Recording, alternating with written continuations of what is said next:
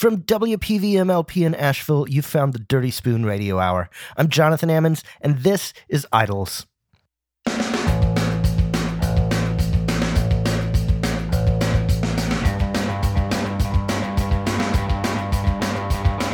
someone talks to you the way you do to you, I put their teeth through. Love yourself. And that's what they do. The bastards make you not want to look like you. So you pay through the nose to look like someone else. Or the widows on the shelf. Love yourself, love yourself, love yourself.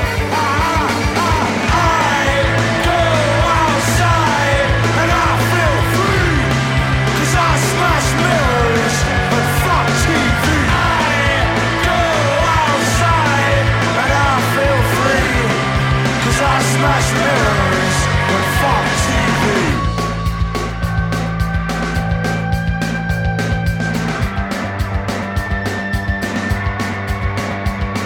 If someone talks to you the way you do to you, I put their teeth through.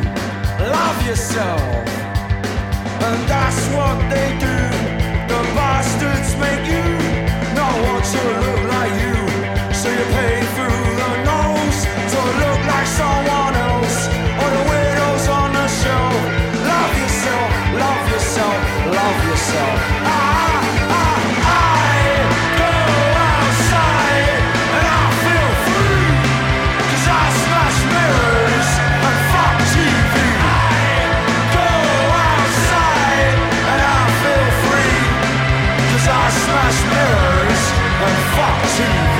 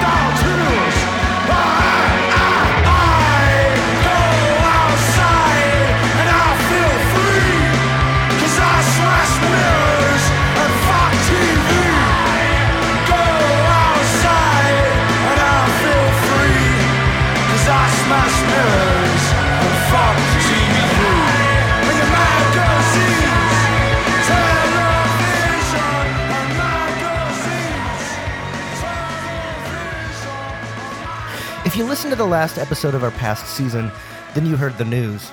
News that I hate to break to anyone who missed it. My partner in this project, Catherine Campbell, has decided to step away as our editor-at-large. I've said it before and I'll say it again. Dirty Spoon was, in nearly every way, Catherine's show. She sourced the stories, picked the writers, and got them into shape. She decided what stories would be in what episodes and truly sculpted the shape of this radio show and our literary journal. When Dirty Spoon began, it was just a blog, a place where I could put unedited interviews that might have been unfairly truncated by publications I was writing for at the time. Me being dyslexic, the copy was always just barely legible, since I typically rely on my editors to help me sort through my own mess. But Catherine, a longtime friend, came out of nowhere to voluntarily edit my posts. After about a year of this, I asked her if she would be willing to come on board and help me turn Dirty Spoon into a full-fledged culinary journal, sourcing memoir-based stories from around the culinary world. I'm endlessly proud of what we've been able to create over the past 5 years we've been running the journal, and in the 4 years that we've been running the show on WPVM. But most of all, I'm grateful that I had the chance to work with Catherine for those 5 years.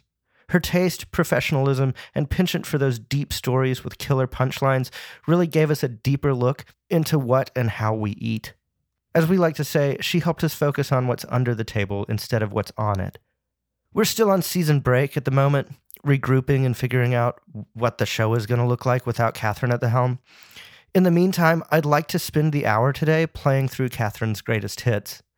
The first episode we ever aired held Catherine's first audio piece, a little story about cooking shows. Here she is reading her story, Remote Cravings. Yay, cooking shows. Okay.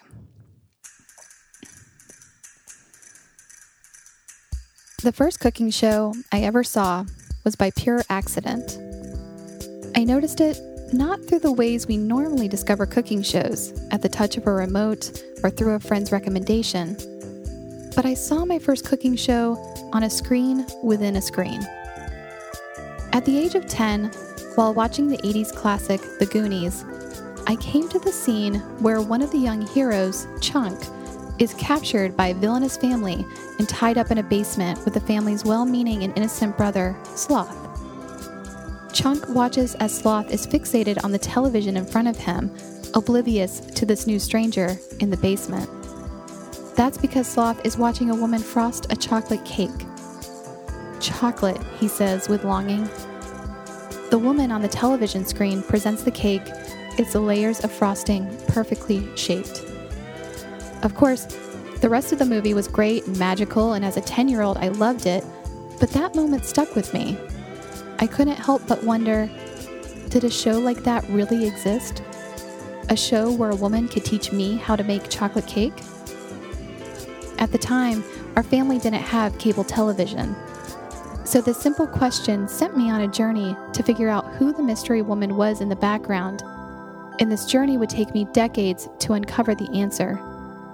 It was Julia Child, and unfortunately, at that time in 2005, she had passed away. My second brush with cooking shows was when I stumbled upon an episode of Iron Chef. The title caught my eye, the premise drew me in. Cooks competing in a time limit, using one ingredient that had to appear in every meal course. That was it. I strapped in for the ride. As I watched the chefs competing for the title, I tried to follow them, but had a little difficulty. They moved so swiftly among utensils and burners, momentarily pressing the button of the blender or quickly sampling a sauce. That was the moment I realized that what I loved most about a show like this was the exact same reason why I love a novel. It's complete fantasy. At least for me. I'm your typical white American woman. I have privilege and access to certain foods, kitchen space, tools, and tech to help me cook. I own an ice cream maker in the color of red. I own 2 crock pots. I've been considering one of those Instapots too. Who knows? But the one thing I lack is time. Time to prep. Time to chop. Time to watch a casserole begin to bubble in the oven. Time to grow everything I need. Time to talk and laugh with guests as they wait and watch the pans of food simmering behind me. Time to sit down at a table and savor every bite. Because that would also require time to shop, time to visit multiple stores, time to make the money to buy the ingredients, time to wash the dishes, and time to wipe down the counters. Isn't it easier to watch someone else cook for 60 minutes? Through my screen, I can live vicariously, almost tasting the dishes from Vietnam, Austria, New Zealand, and I'm okay with that. I'd rather watch a show where a flawlessly frosted cake appears after a few minutes than a show that mimics my own reality, where dinner is often Raisin Bran and milk. After discovering Iron Chef, the landscape broke open. It was like the rest of the world existed in this one place, and I had been given the key to join them.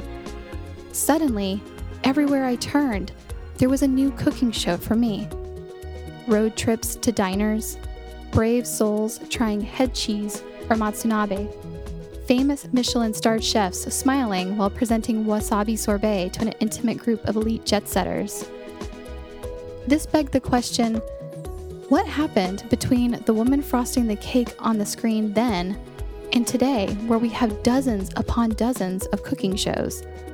What is it exactly about making food that we find so compelling we keep our eyes glued to a screen? I mean, it's food.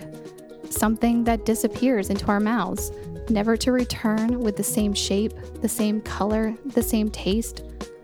What is it about crafting, chopping, sautéing, baking, plating, that is so alluring on our television screens. I assumed the history of cooking shows began with Julia Child. After all, she is considered to be the godmother of food TV, the way Patti Smith is the godmother of punk. With Julia's serene, non-fussy way of moving about the kitchen, she broke the mold of glittery, shiny, sparkling kitchen counter life that was so prevalent in mid-century advertising. We loved and still love Julia Child because she was, well, human. With the camera still rolling, she dropped spoons, spilled ingredients, fumbled when moving a pot from a burner or pouring liquid in a dish. But she wore pearls the whole time. Julia showed women they could be themselves, make mistakes, yet still contain an innate sense of grace. Because that's what food and food preparation is. From a simple loaf of bread and cheese to a complicated multi-course meal, it's an experience of grace, a salvation. But she wasn't the first TV host. Cooking shows technically began on the radio and transitioned to television. A radio listener, if they were in France, for example, could listen to Dr. Edouard Despommiers' weekly program on Radio Paris. The food scientist and author of a dozen cookbooks would take to the airwaves, telling stories of his kitchen experiences and providing recipes that were accessible to the home cook. Meanwhile, over in the US, a fictional Betty Crocker, voiced at one time or another by 13 different actresses, hosted the first American food broadcast. The Betty Crocker Cooking School of the Air, yes, that was the full name, started in Minnesota on one little radio station and went national in 1926. Housewives and families would tune in while Betty answered questions and gave cooking tips. The Betty Crocker Show wasn't just a flash-in-the-pan trend like many of the types of food shows we see today on, say, the Food Network or Bravo. The radio broadcast lasted for 25 years, into the late 1940s, when television became popular and began to take over. This became the time of the in-studio cooking show, where hosts would demonstrate recipes and preparation instructions. The goal during the mid-century was to bolster the everyday housewife's confidence in her own cooking. With a little effort, she could replicate the recipe on the screen, down to the last sprig of parsley, and feed her happy family. This was the era of instruction, where recipes were pretty paint by numbers. Then morning variety shows adopted segments, and the rise of the cooking star began to emerge. Soon, television networks realized the draw of cooking shows, so they created entire channels dedicated to a lifestyle centered around food, and competitions began. Americans spend thousands of hours each week watching cooking shows. In 2010, a Harris report revealed that 8 in every 10 adults watch food shows. At the time, TV personality Rachel Ray dominated the networks with her reliable 30-minute meals. And today, thanks to the streaming services such as Netflix and web series on YouTube, we binge-watch dramas such as The Great British Baking Show and Anthony Bourdain's Parts Unknown, clocking an average of 2 to 3 episodes at a time. We have friends over for viewing parties. We crowd together on the couch for Worst Cooks in America or Chopped. Our choices of shows range from Family Values Middle America on The Pioneer Woman to The Exotic in A Cook Abroad. Women, Southerners, and reality competitions are the major themes running throughout our food TV obsession. Even Marvel, yes, the comic book company, recently launched a cooking show. Marvel Eats the Universe is a show featuring pop culture influencers and recipes inspired by comic book history. In episode 1, for example, they make Phoenix hot chicken and egg, based on Jean Grey and her stepson Cable. I cross my fingers for maybe some Daredevil Hell's Kitchen pizza, because I'm simple at heart. So, which cooking stories get told and which ones don't? Anyone can publish a cookbook, but a cooking show requires a personality, charisma, someone you love to watch or love to hate. Or better yet, say the producers, put an odd couple together, add ingredients, and voila, you have a show for which hundreds of thousands of people will tune in, at least for one season. It's not about the chemistry of the food, but the chemistry of the people on screen. It's no longer about knowledge, but the delivery of that knowledge. We probably won't see my favorite local baker on TV anytime soon.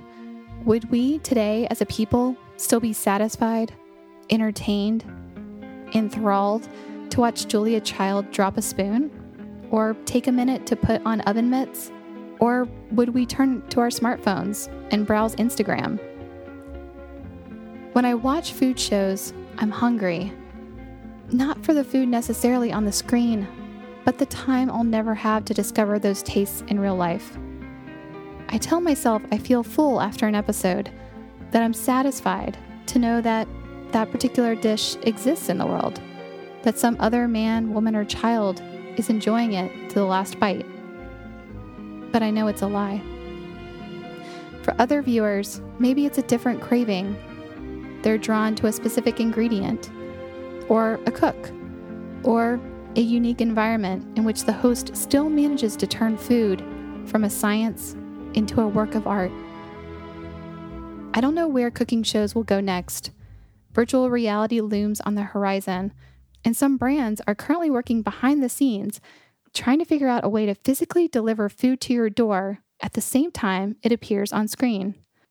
In the meantime, I'll be here on the couch with my bowl of cereal, pressing the remote, flipping endlessly through all of my options to observe the next great meal just out of my reach.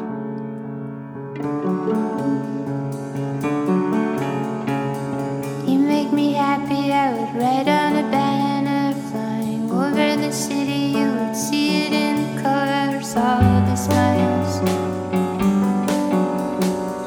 The day is opening, the weather will be fine. The trees will be strong, the trains and taxis will arrive. Hey, I see the way you are so kind to everyone you come by.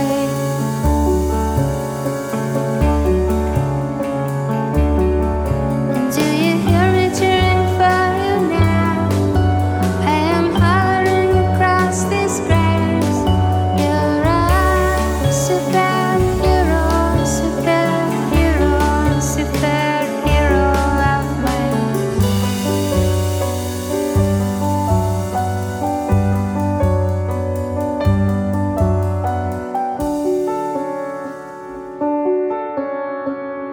We take our cameras out to the zoo and ride the tram. The trees blur by, and then we can see how the animals are even in the clouds today. They return your smile. Hey, I see the way you are so kind to everyone you come by.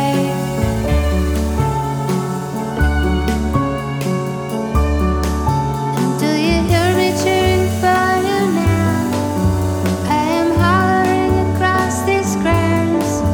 You're a superhero, superhero, superhero of mine.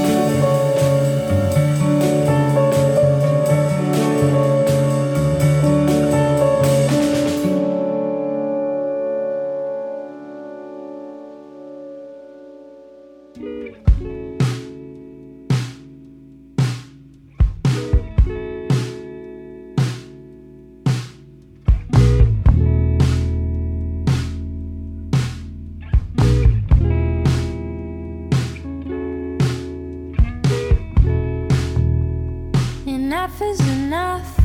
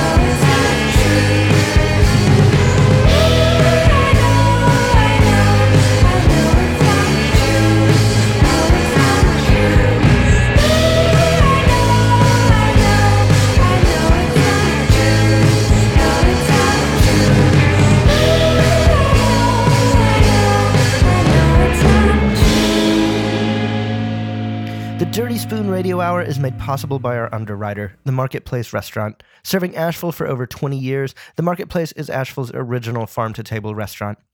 The Marketplace strives to bring you the best of what our region has to offer, farmed by our neighbors.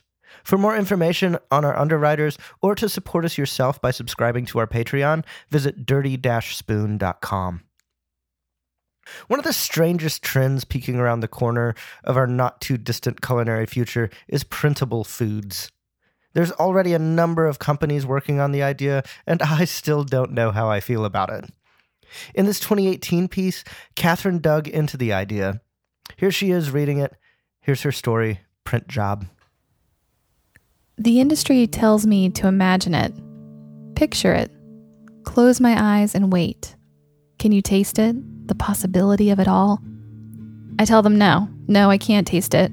In fact, what they're telling me is waiting on the widespread horizon for the food industry terrifies me. Let's step back for a second. There are a couple of different ways we're trying to increase food supply and save time on a large scale. One solution, of course, is GMOs. That's a topic for another day. And the second solution is that we're trying to increase supply and save time with ingredients that seem impossible to pull out of thin air. But we can, because today we have a machine called the 3D printer. You're probably familiar with the concept by now. Within the last 10 years, 3D printing has been pushing innovation in certain industries to their limits, especially when it comes to manufacturing supplies, medical devices, and toy pieces. 3D printing is appealing because it's super affordable in the long run, and like getting solar panels for your home, it's an investment up front that can pay off in dividends from saved costs later. Now, companies and restaurants are venturing into 3D printing for food. When I think of 3D printing for food, I immediately imagine ingredients akin to something like freeze-dried ice cream. You know, the kind of crumbly, silver-wrapped foods they feed astronauts on space stations. But as I started down the rabbit hole of research into the 3D printed food world, I discovered a few pioneers, people who are obsessed with printing and what it can do. Remember Willy Wonka's factory and the piece of gum that contains a delicious 3-course meal you can taste in a few chews? 3D printer companies are going after that kind of compact experience, making something big from something small, practically non-existent, a few base materials. And the makers of 3D food printing solutions are specifically seeking to answer the same question we all have. If we're pursuing the idea of technology replacing a limited food supply, whether it's because of seasonality or geographic availability or rising costs, how can we replicate the freshness and depth of experience? Is that even possible? One company believes it is. At the forefront of the 3D food movement is one pioneer who has dominated the press, Natural Machines, creators of the, quote, Foodini. Lynette Kuzma co-founded the company in Barcelona in 2012, and they launched as the first 3D food printer to make both sweet and savory foods using, get this, fresh ingredients. They first focused on sweets, which were easy to print, but eventually proved too expensive to offer the public at a price that would be profitable for them. And then they wanted to turn their attention to more wholesome foods. In 2014, Natural Machines launched Foodini to the world, a 4.7-inch high Android-powered 3D food printer, something that could easily sit on your kitchen counter. Foodini users just need a Wi-Fi connection to choose recipes from Natural Machines' community website, which they can also do remotely from a smartphone or tablet. They can also choose from a library of food shapes, or design their own to print. Up to 5 food capsules can be loaded into the printer at one time, which doesn't sound very appetizing, but wait. They have to fill it with their own rough ingredients. It also has different nozzle sizes to accommodate different textures, which means additives such as maltodextrin is no longer needed in the food to hold its shape. Foodini isn't suited to print every type of food. You're not going to get a 7-course meal with the press of a button, nor was it ever intended to do that. Rather, there are certain foodstuffs that a 3D printer excels at. Think about crackers and certain pasta shapes. Foodini's tiniest nozzle can print as thin as a 0.5 millimeter, which would be almost impossible to achieve by hand. And therefore they answer my biggest question. why would anyone want to print 3D food if it doesn't solve a supply problem or a problem of time? The Foodini isn't too different from a regular 3D printer, but instead of printing with plastics, it deploys edible ingredients squeezed out of stainless steel capsules. In essence, this is a mini food manufacturing plant shrunk down to the size of an oven. The Foodini isn't trying to solve world hunger, they're just trying to make the world of the professional or home chef a little easier and more convenient. But at first glance, I think it's something that was invented for lazy people. Press a button and voila, your ingredients are there. Instant ravioli, crackers, pasta. In their words, Natural Machines says that the Foodini is valuable because, quote, today, too many people eat too many convenience foods, processed foods, packaged foods, or pre-made meals, many of these with ingredients that are unidentifiable to the common consumer versus homemade, healthy foods and snacks. But there is the problem of people not having enough time to make homemade foods from scratch. Foodini is a kitchen appliance that takes on the difficult parts of making food that is hard or time-consuming to make fully by hand. By 3D printing the food, you can automate some of the assembly or finishing steps of home cooking, thus making it easier to create freshly made meals and snacks. Take an example of ravioli. How often have you made homemade ravioli? I know that I've never made it. Now, Foodini will print individual raviolis for you. The 3D printing of food, in this case, creating a layer of pasta, a layer of filling, and covering it with a layer of pasta again, is assembling the ravioli. The same as you would do by hand, except the Foodini automates it. You don't have to manually do all the work. In fact, you can turn away while it does it. After Foodini is done, put the ravioli in boiling water to cook it, or you can even bake them in the oven, if that's your thing. Currently, the device only prints the food, which must then be cooked as usual, and the Foodini sells to professional kitchens for around $4,000. Not exactly something that a professional chef at home can afford. But they're designing a future model that will prepare the food and cook it and produce it ready to eat. This is where the entire food industry could pivot, but we're not there yet. In the meantime, Foodini is focused on the next phase, trying to solve the problem of having people supply their own ingredients for the printer. They're working with major food manufacturers to create pre-packaged capsules that can just be loaded into the machine to make food, even though they assure us these will be free of preservatives with a shelf life limited to 5 days.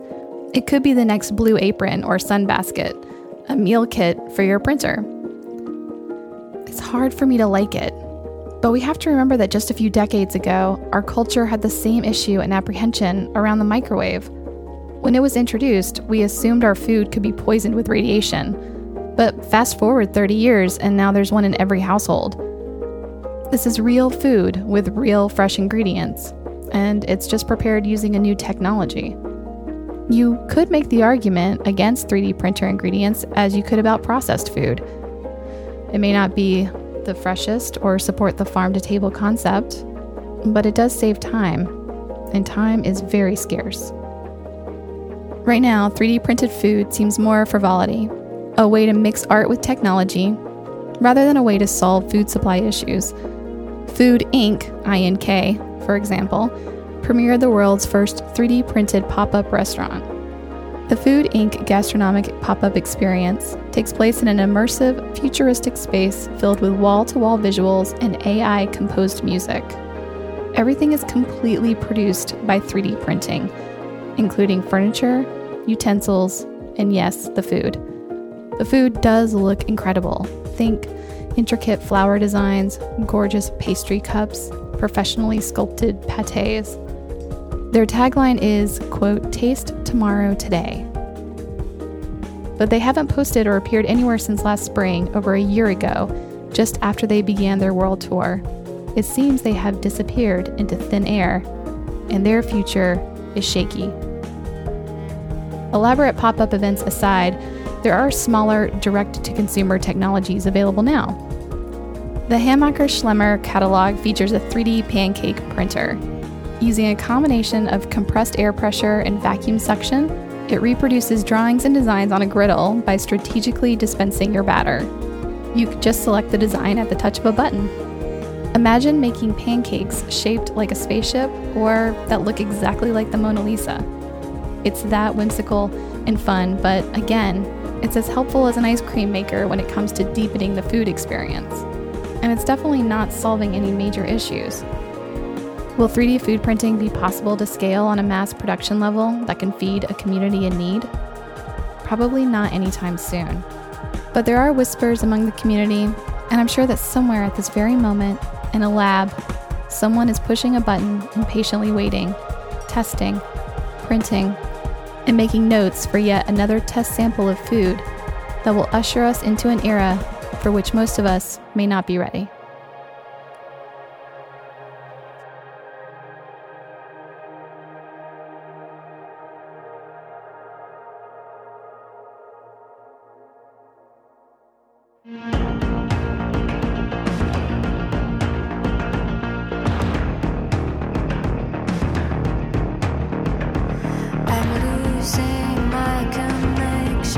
I'm tired of the rules and your corrections. I want to live my life, be all of its pages, and underline that I am not an angel. 'Cause if I'm not pure, I guess that I'm too much. I'll never know to keep in touch. If I'll be somebody, I'll never let my skin decided for me. I never had a world, so I changed for it. I never had a world, so I changed for it. Getting into the love, getting into the love, getting into the love, the love. Someone out there is trying to find somebody who is not dying, but everybody cries and nobody comforts. The television lies and now my mind hurts. And if I'm not loved, I guess that I am cursed. I gotta know to beat it first. If I'll be somebody, I'll never let my skin decide it for me. I never had a world, so I changed for it. I never had a world, so I changed for it. Getting into the love, getting into the love, getting into the love, the love, the love, the love, the love. Getting into the love, getting into the love, getting into the love, the love, the love, the love.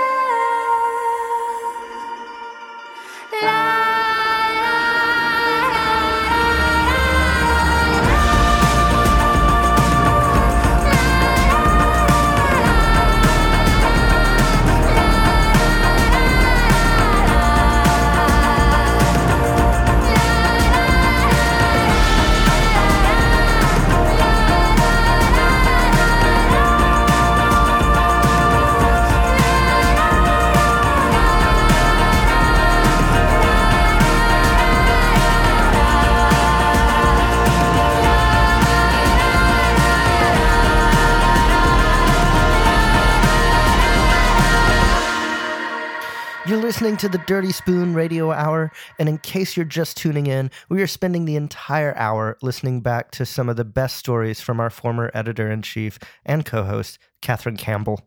She stepped down at the end of last season to move on to bigger and better things, but we recognized that Dirty Spoon wouldn't be here without her, and we couldn't be more grateful. When she left, she was in the middle of a project I thought was just brilliant. She would go to reputable and award-winning chefs around the country and ask them to tell her about their first cookbook, the one that really got them in the kitchen. One of those conversations was with the chef of one of my favorite Charleston eateries, Chez Nous, a tiny restaurant in a shotgun house. They serve the smallest possible menu of the most elegantly made French foods in the Southeast. And that tiny menu, every single one is handwritten and it changes daily. It's just fantastic. Here's Catherine's profile of Chef Jill Mathias from our September 2020 episode. Jill Mathias, owner and chef of Chez Nu in Charleston, South Carolina, has dramatically changed the way she cooks several times throughout her career, as most chefs do. The reason? Inspiration from the cookbooks she has read at different phases in her life. It's like a band that you thought you hated, and then all of a sudden you're like, how come I never listened to them before? She explains. It's the same for cookbooks. You say to yourself, why have I never read this book before? Born in Wisconsin but raised in Fargo, Moorhead, North Dakota, Mathias says she remembers receiving her most influential cookbook, Moosewood Cookbook by Molly Katzen, when she was only 18 years old. It was really one of the first ones that I picked up, and I was like, oh, this is really fun. Like, I like this. And, you know, I would have dinner parties with them, like, oh, I'm just going to cook from this book. Yeah. According to Mathias, it was the initial cookbook that pulled her into cooking and excited her about the craft. Moosewood is a vegetarian cookbook that has inspired many, including Mathias, to prepare simple, healthy, and seasonal food. She said one of her most vivid memories of cooking from the book was in the woods of Minneapolis with her friend and her friend's father. I also had a friend who, like in high school, in the beginning of college, whose dad was a theology professor, and so he would go on these weekend sabbaticals to like different colleges and stuff, and just kind of sit in the woods and write. And sometimes we would go and visit him, and we would just cook, and we always cooked from this book. It's so strange. And then we would also do a lot of Middle Eastern cooking, and it was so weird, but that is really where I was like, I'm really enjoying this. And then it just turned into really loving to cook for people and having dinner parties and having people come over, because it just brings people together. It's like conversation, and comedy ensues. Things get done. It's such an amazing way to always just brings people together, whether it's for sustenance or relaxation or celebration. Escaping the cold winters of Minneapolis, Mathias moved to Charleston nearly 20 years ago on a whim. I just knew that I wanted to be here, Mathias says. It all happened quickly. She attended culinary school at Johnson & Wales, but after graduating, she didn't sit still for long. Mathias moved to an island in Puerto Rico for a while, resided in Martha's Vineyard in Massachusetts, and spent her winters in Rome and traveling to other faraway places. But I've always come back to Charleston, she says. The city she couldn't permanently abandon is where she decided to create Chez Nu about 5 years ago with the help of her partners, the owners of Bin 152, a gorgeous wine bar on Lower King Street in Charleston. And so they talked to me about it and asked me if I wanted to be partners, and basically, present me with the whole idea of what Chez Nu would be, the thoughts of what it would be, and it was like my dream restaurant.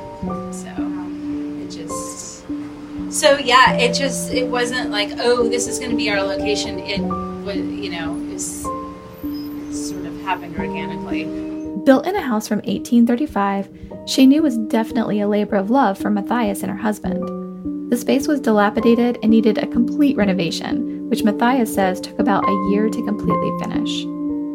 Chez Nu, which focuses on southern France, northern Spanish, and northern Italian cuisine, offers a daily rotating menu of local ingredients, the same for both lunch and dinner, which only consists of 2 appetizers, 2 entrees, and 2 desserts. There's no bells or whistles to this food, but at the end of the day, that to me is sometimes really difficult to do. Oh yeah. But it also it shouldn't have to be crazy, and it shouldn't have to be hard. Where we live in Charleston, there's such a huge, amazing abundance of seafood and farmland, that it's such an amazing opportunity to be able to let those ingredients kind of shine and do what they do. The restaurant takes the simplicity Mathias learned from Moosewood and combines it with another cookbook she says inspired her along the way, French Feast, 299 traditional recipes for family meals and gatherings, by by Stéphane Renaud. As a cookbook that has influenced the way she currently approaches cuisine, French Feast evokes the considerable pleasures of the French table and captures the essence of traditional French cooking that you can always find at Chez Nous in a simple, straightforward manner. When asked which cookbook she is currently reading, Matthias reflects on La Mère Brazier, the mother of modern French cooking by Eugénie Brazier. She was the first chef to have 3 Michelin stars and then went on to have 6 Michelin stars. And obviously, for sure, the first woman to do that too. So Yeah.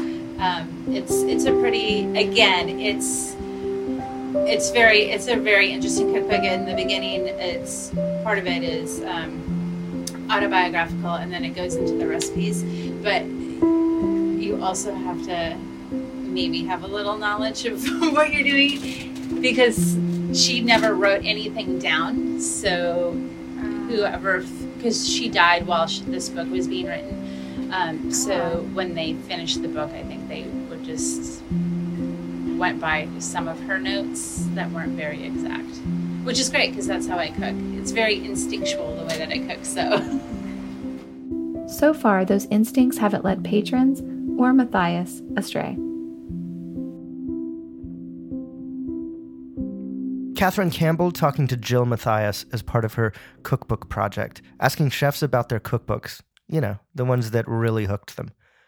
Another notable chef she spoke to for that project was right here in our hometown of Asheville, Chef Jacob Sessoms of Table.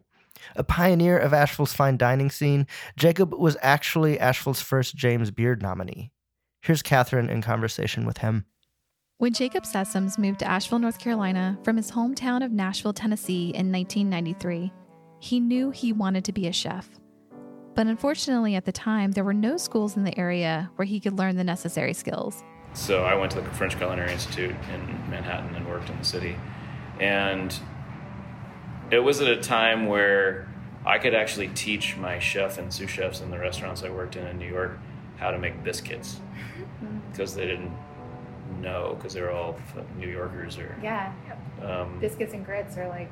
Yeah, and I mean, you would think it's just biscuits and grits. You're right, exactly. This is really, you don't know how to make this, but... It was around the same time when his dad gave him The Gift of Southern Cooking by Edna Lewis and Scott Peacock. It's the cookbook Jacob credits as his inspiration for learning and honing his craft. My dad gave me that cookbook when I was 21, I believe. Okay. And my dad is why I'm a cook. And so the cook, I don't know, have you ever seen that cookbook? It's awesome. It's so Edna Lewis was started in Savannah at, cooking in a guest house basically. And then she came to Atlanta and she was cooking in black-only restaurants for years and years. And she taught Scott Peacock how to cook. And Oh, I didn't know that. Yeah, in the late 70s, early 80s, I guess mid 80s, new Southern food was born really out of Scott Peacock's relationship with Edna Lewis. Their relationship made Crook's Corners what it is. It's super interesting. We don't really talk about this, but the reason that all that's on the map is because Scott Peacock, Bill Neal, Bill Smith were gay men and associated with James Beard socially. And that's why these things are on the map. And it was really, to me, it's very important that we recognize that non-straight white male Southern culture fed the change in the culinary direction of the South, and most people don't really want to acknowledge that. And it was very important to me that my dad gave me that cookbook and that I learned from that and learned the direction. I mean, I also have more family connection, and the reason I know a lot of this is my wife's uncle bought the building and made Crook's Corner what it is, and then sold it to Gene and Bill. Oh.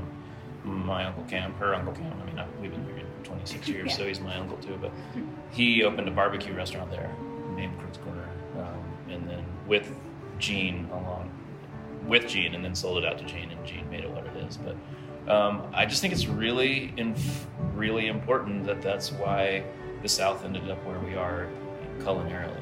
But also, like,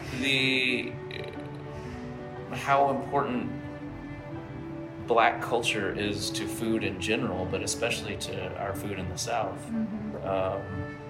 It's a way of acknowledging our togetherness, I think.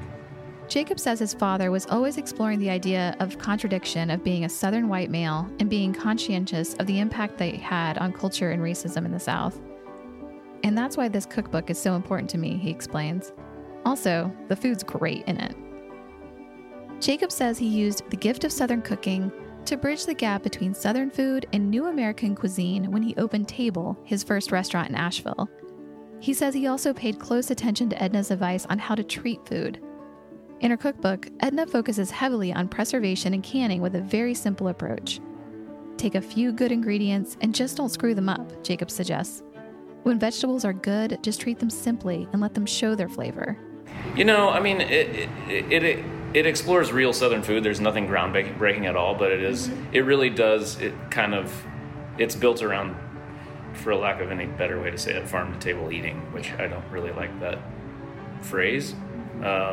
Because it's just about? It's brand new. Yeah, right, exactly. It's just how you're supposed to eat. But I think that we, especially in Southern food, we forget how important that is, actually, sometimes. Jacob has always known how he wanted to be treated as a chef and how chefs would be treated in the kitchens where he leads. The machismo culture, the you're not working hard enough culture, is wrong, he says. I'm going to take a run. I'm going to hang out with my family. I want to work around what is healthy, and I wish that was an acceptable way to be in this career.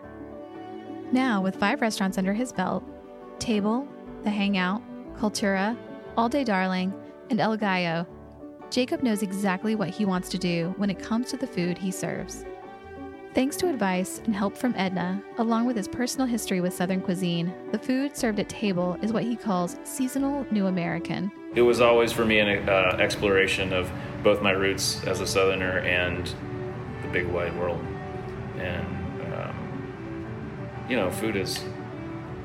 food is sustenance and necessary, but it's also this art and the backbone of culture.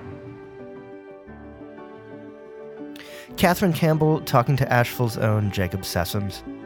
We'll miss you, Catherine. Seriously, thank you so much for all the work you've done over the years. I couldn't have asked for a better partner in this show, nor a better friend. We'll be back with our new season of the Dirty Spoon Radio Hour in a couple months, and boy, do we have some big announcements for you. But in the meantime, be sure to head to our webpage if you'd like to find the stories you heard today or catch up on past episodes. That's at dirty-spoon.com.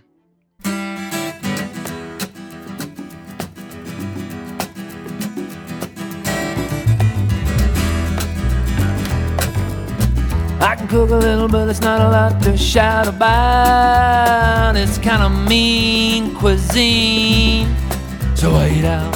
Hey, they know me at the Greek and the Czech and the Italian, the Indian too. And they all say, here comes that sad American man again, what are we gonna do?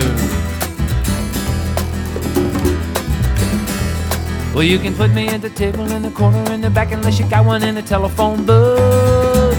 I'm here and I'm alone again, it's sad, but it's the truth. No, I'm not expecting anyone, is that beyond belief? Give me the menu, take away the candle, never mind the aperitif. They got a couple of couples, a trio and a foursome, they even got a party of 8. I'm getting that look, I wish I'd brought a book, or better yet, I wish I'd already ate.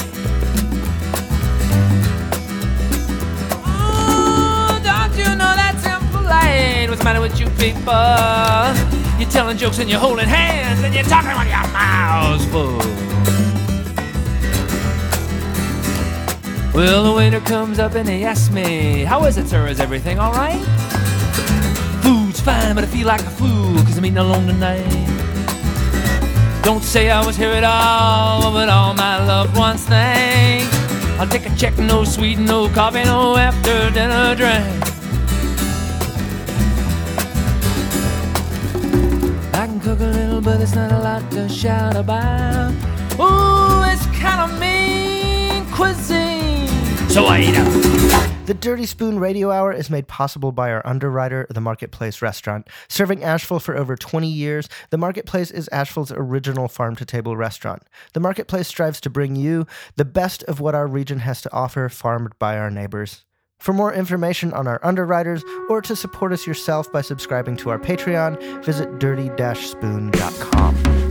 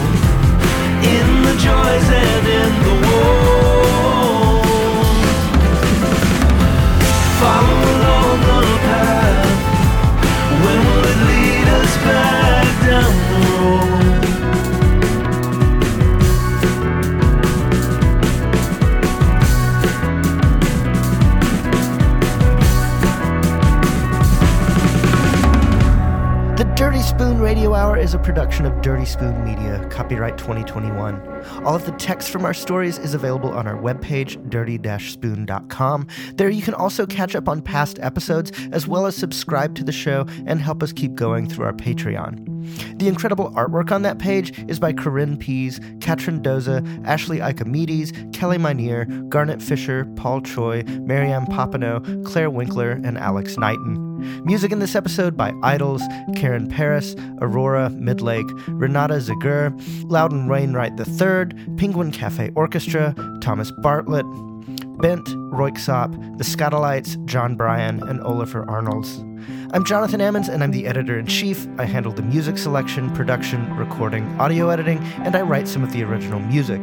Tune in next month for more stories, conversations, and music from the people who shape what we consume, right here on the Dirty Spoon Radio Hour from WPVM.